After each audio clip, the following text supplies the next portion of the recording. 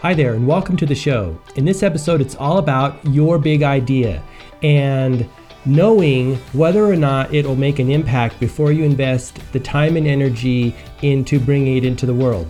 Now, having said that, I know that just as well as you know that an idea, in order to know whether it's going to make an impact, it has to be implemented. We have to execute on it. However, that takes time and money and energy, which are all resources that we have to conserve and use wisely. So I'm going to share with you 4 criteria that you can vet your idea before you even put the time and energy into it. And you can get a good sense of whether it might have the potential to make an impact. When we talk about ideas, I always think of Buckminster Fuller, one of my heroes and one of my favorite people, a great thinker, engineer, architect, he was like a Renaissance man. And every time I think about ideas, I always think of his famous quote, "Real wealth is ideas plus energy." I like it because it's simple and it's concise and it's really very true. The ideas that come to us come out of the ether, like Thomas Edison talked about, and we have to choose which ideas to energize. The ideas that come to you, you have to choose which one you're going to put your life force, your life energy into. Obviously, you can't put them into every idea.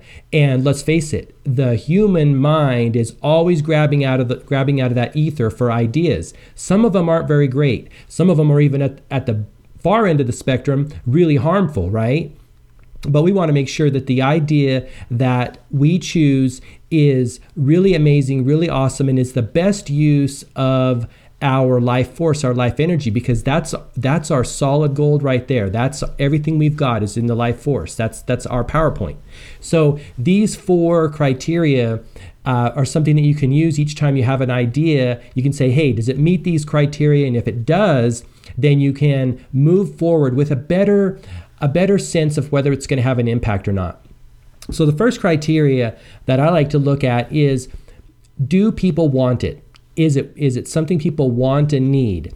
Now, a lot of times, and I've fallen guilty to this myself, and I think it's a constant practice, is that we get an idea that is for whatever thing, right? And we say, well, this is a good idea. I'm going to bring it into the world. And we don't vet it with that first criteria of, is this something people want? Super, super critical. Right? Seasoned business people and marketers always know, hey, you got to start with the need or the want and then derive a product from that and solve that first, rather than, and Seth Godin talks about this all the time, rather than coming up with a product and trying to sell it, find a need or a problem and try to solve it, right? So I think it's really important for that to be step 1, is what need or problem do you see in the world that needs to be solved? And so once you satisfy that criteria, you can move on to step 2, or criteria 2. And that is, are you the best one to solve it? Now, not everyone is well suited to solve every problem, right? And when we look at this step 2 in the criteria is, do you have a background in this specific area? And are you passionate about it? Do you have a lot of drive and a liking of it? Do you like it?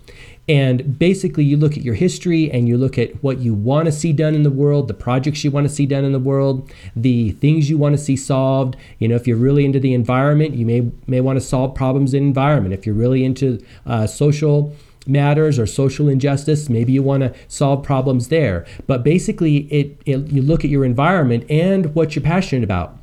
Because as we all know, there will be times during the fruition, bringing your idea to fruition, that you're going to want to stop. It's going to suck. It takes time to pull ideas from the ether and bring them into the real world. And it can be a process, right? It can be not a very fun process sometimes. So you want to make sure that there's a strong enough liking of your idea and a strong enough passion for it that you don't get burned out. Because if you're not getting some meaning and some value from bringing your idea into the world, if you're just like a workhorse bringing ideas in that aren't really aligned with who you are, what you think, how you do things in the world, that don't give you something back, then you're going to get burned out. We will all get burned out if we bring ideas into the world that aren't really for us, right? If the idea isn't giving you something back, then that idea is for someone else, and they need to bring it into the world. Because in the very best scenario, I think that your idea energizes you as much as you energize it, right? When we're talking about energizing ideas and bringing them into the real world. You get something out of it every time you put work and effort and time into it, and the idea gets furthered along. So it becomes like a perpetual motion machine or a perpetual energy making machine, you and your idea in this symbiotic relationship coming into the world, right? Ideas need us to bring them into the world, and we need them in order to inspire us and push us forward. So that's number 2. Are you the right person to bring your idea in the world? And only you know that, right? This involves self-knowledge and introspection and looking at what you're really about, what drives you, what you're passionate about, what your purpose and you feel your purpose is here in the world. And it really has to do with trusting your gut, going with the little voice that's inside of your head. So that's criteria number 2. 3 is it the right time to bring your idea into the world? Now, the short answer for this, and the quick answer, may be a little bit of a cop-out, but I'm going to say it anyway, is I believe it's always the right time to bring a good idea into the world. Now, having said that, could your idea be so far advanced that people would never be able to consciously wrap their mind around it? Absolutely, that's possible. But as a general rule, people that are in the world right now in our time share a lot of the same consciousness, right? And if you're just one of those persons that's so far advanced in your level of understanding and awareness, maybe all you need to do is not dumb down your idea at all, but package it in a way that someone with a very lower consciousness, like the rest of us, right, can get, right? If you're so far advanced. But I really do believe that if it's a good idea, human beings will come up to that level, right? Individuals push culture and society and humanity forward with their ideas.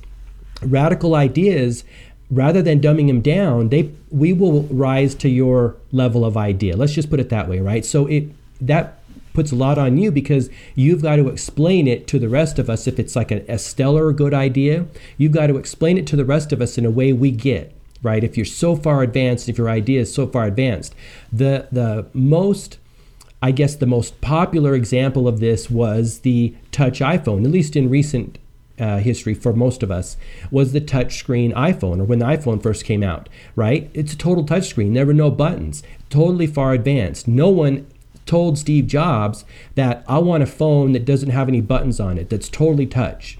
He and his team were pushing the boundaries and pushing the limits of creativity and what people want. And guess what? We all came up to that. We rose up to that idea. And so that's what you have to do if you're thinking of bringing an idea that's totally radical in, is package it in a way. And when I mean package it, I mean the marketing and the sales and the advertising in a way that people can really understand and help them realize that they want that idea, just like Steve Jobs did. So it can be a tall order, but I really do believe there's no bad ideas. There's only a bad explaining of the idea or implementing the idea into the marketplace. So step 4 is, can you do it in the right way? And this kind of ties in with step 3 in the sense that, again, there's no bad, if an idea is good and it doesn't succeed, you either weren't the right person for it or you didn't do it in the right way. I really believe that. And so the right way is delivering it to the market in the right fashion, because this comes into the marketing, this comes into the advertising, and again, explaining that idea into the marketplace. So let's go over the 4 steps again. So the first step is, do people want it? These are the steps to understanding whether your idea will make a big impact. Number 1 is, do people want it? Is there a need? Number 2 is, are you the right person to bring that idea into the world and energize it? Number 3 is it the right time to energize that idea? And again, it's always the right time. And number 4, can you energize your idea in the right way? So those 4 criteria should give you a better sense of whether you should put real time, real money, and real energy into your idea. Just takes a few minutes, right? Just a little bit of self-introspection, and you can save yourself a boatload of time down the road.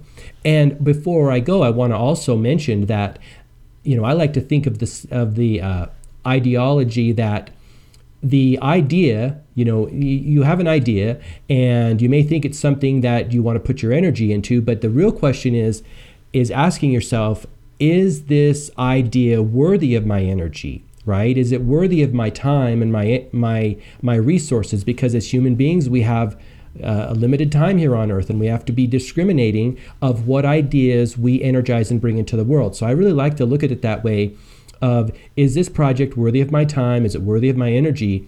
And it kind of flips the script, because otherwise every single project's worthy of your time, and that's just not true, right? Otherwise you think that, and it's just not true. So for the quote of the week, I'm going to be sharing a little passage from this book. Of course, Donny Deutsch, is one of the kings of big ideas. He ran an advertising agency for many years, and he also was the host of the CNBC show, The Big Idea. And this is a great little book, all about how entrepreneurs can bring their big ideas into the world, and he kind of gives you structure and framework. But the quote / passage of the week this week is going to be from this book.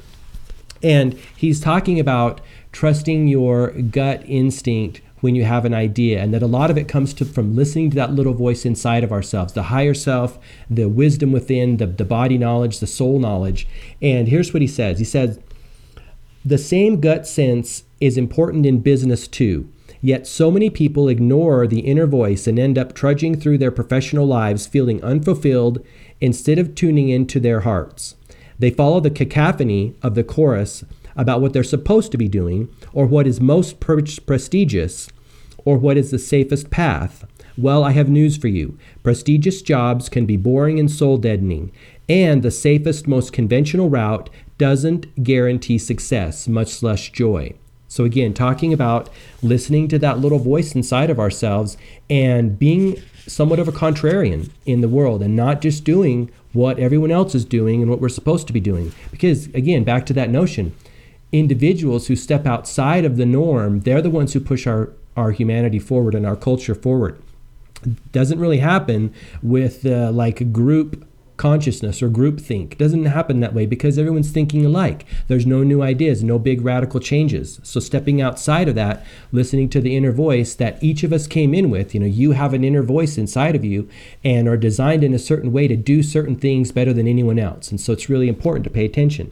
Now, one of the guests he had on his show said this about trusting your gut. And here's what she said. She said, if you can imagine yourself in the future looking back and feeling sad that you didn't go for it, that's how you know you should do it. I like that. If you can imagine yourself in the future looking back and feeling sad you didn't go for it, that's how you know. And, many people have talked about this, right? Don't die with your music still inside of you.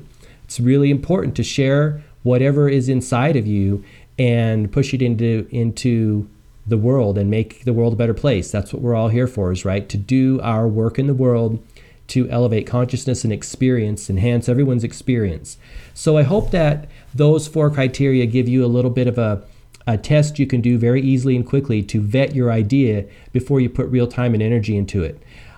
Hey, I really appreciate you for tuning in as always. And until next time, all the best, health, wealth, and success. Bye-bye.